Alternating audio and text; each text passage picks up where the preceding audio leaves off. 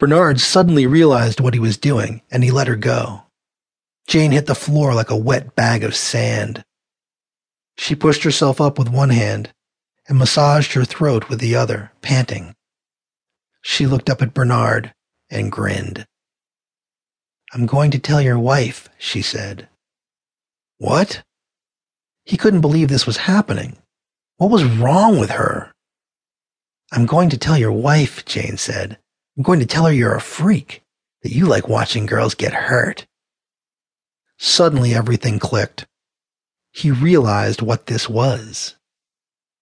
This woman wants to be hurt, he thought. She wants me to hurt her. This is what she likes. There's a word for this. She's a masochist. He knew this kind of thing existed, of course. He had a whole collection of videos that he liked to watch. He'd read about it in magazines and books.